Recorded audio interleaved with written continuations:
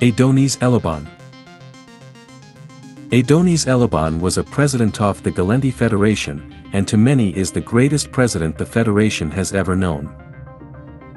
In his time the young and energetic president took the lead in bringing the empires together when, to many, it seemed the world was destined for bitter warfare for the foreseeable future.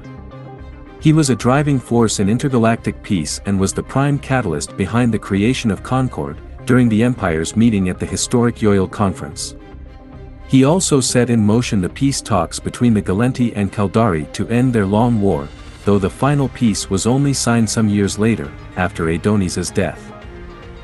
Upon his death his will called for a foundation to be set up in his name, one responsible for rewarding those persons that most upheld Aidonis's vision for peace and prosperity in the world of New Eden.